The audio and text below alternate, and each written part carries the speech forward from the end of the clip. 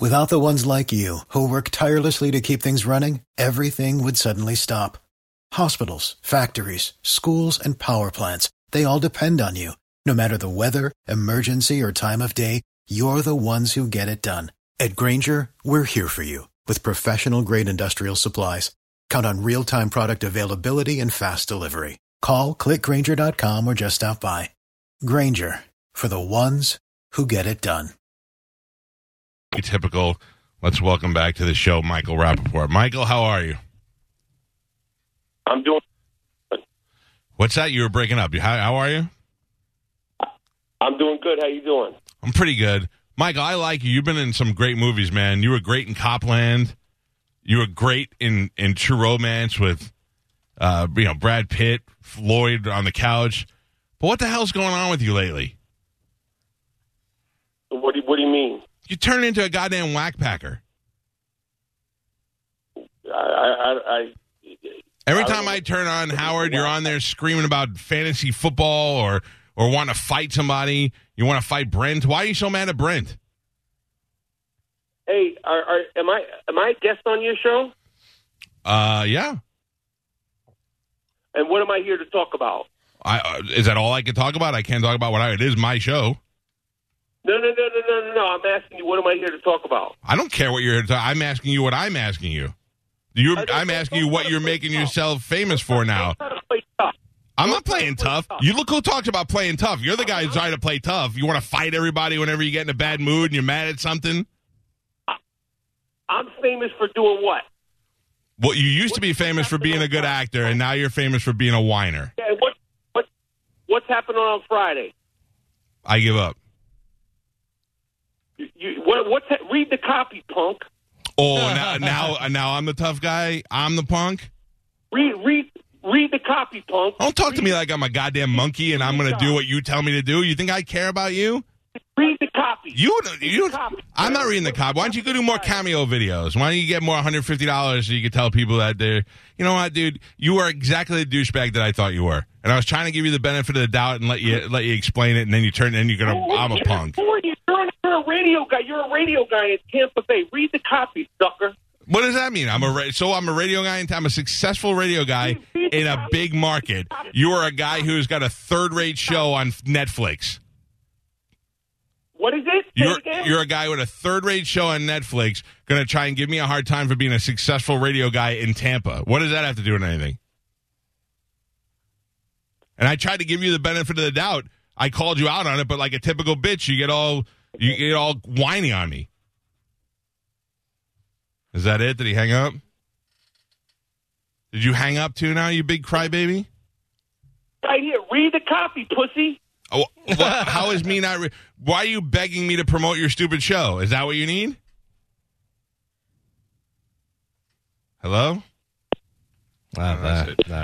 He calls me a pussy and then hangs up. Read the copy? First of all, what copy are you talking about? I have here that Michael Rappaport's on a TV show on Netflix, and that if he wasn't a dick and he was able to just have a good conversation with me, I would have promoted it. Is it coming back on Friday, maybe? Yeah. Is that what he was asking? Is Who that what cares? it is? Nobody's no, watching I didn't know. Nobody's watching it. What a baby. Yeah, tough guy, and then he's going to call me a pussy. What a douchebag. So Michael Rappaport doesn't like Brent Hatley for some reason. Mm-hmm. I don't know. I don't know the whole story, but every time I turn on Howard, he was on doing fantasy football, and then he would cry about losing and who was better, and I thought, this is a guy who used to be a respected actor. He had these great parts in these movies. Like in Copland, he was really good. He was good in the Spike Lee movies. He's a good representation of New York when he was younger, and now he's just turned into a complete and utter douchebag. Last time we had him on the show, he had a real attitude about him, and I got through the whole interview, and I was good, and I was like, all right, whatever. Yeah. And then I just watched him decline, his whole career decline, and now he just calls. It's not even really Howard's show. He doesn't get on the main show. He goes on like the after show and all the other like peripheral shows because he has to bug them enough until they give him some attention. And then he'll find a guy on the show to fight with so that it could be interesting so that Howard could, I don't know. Maybe we should call Brent. You want to try and call Brent? Yes. Find out what's going on with that? I don't know if Brent's at work today or how that works. What's today? Thursday? Mm-hmm. Do they work today? Turn it up. It's as loud as it goes, guys.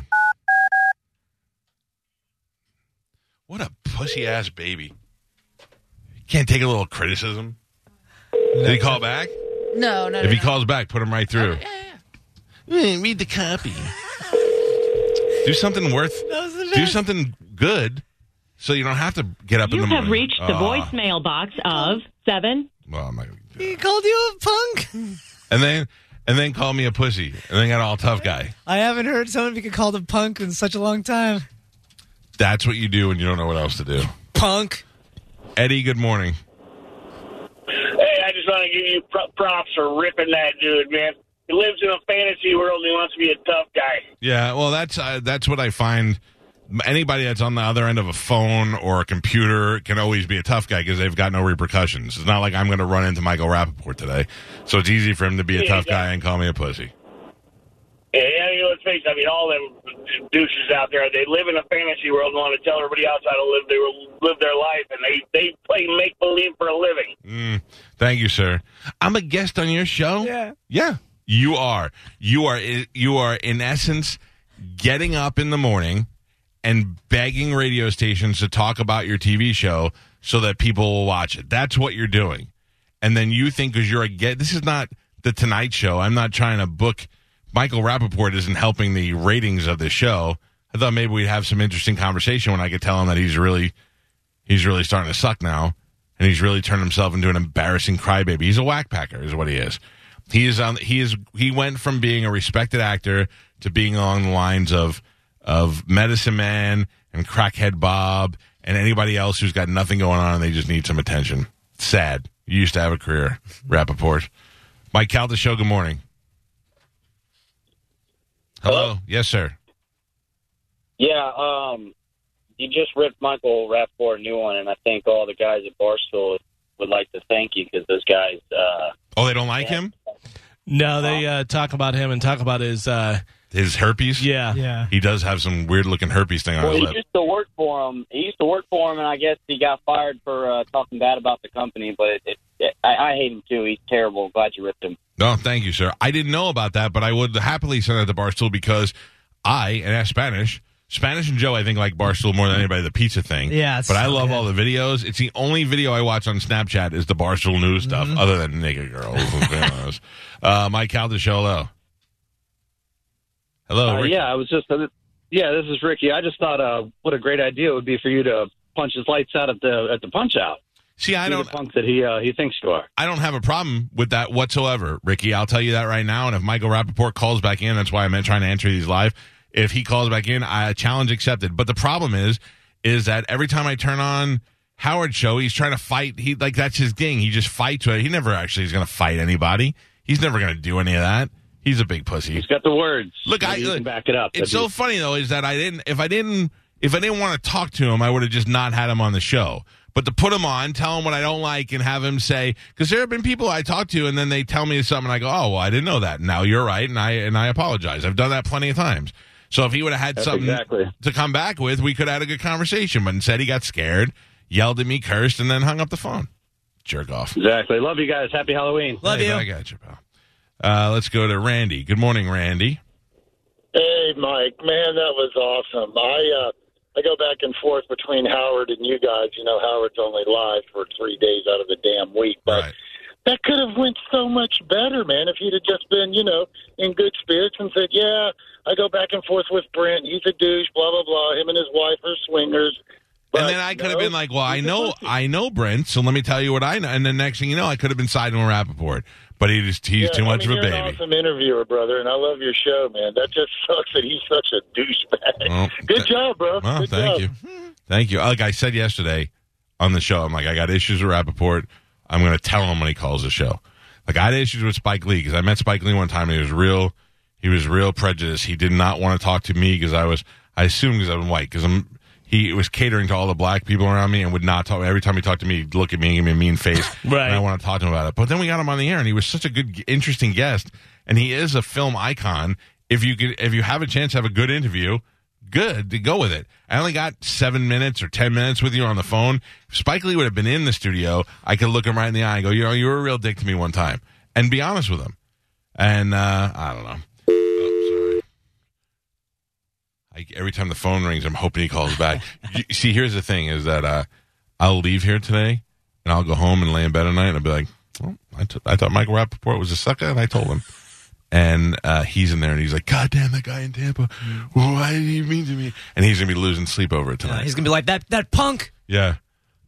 That punk, punk kids. Feel bad for the next radio station. Yeah.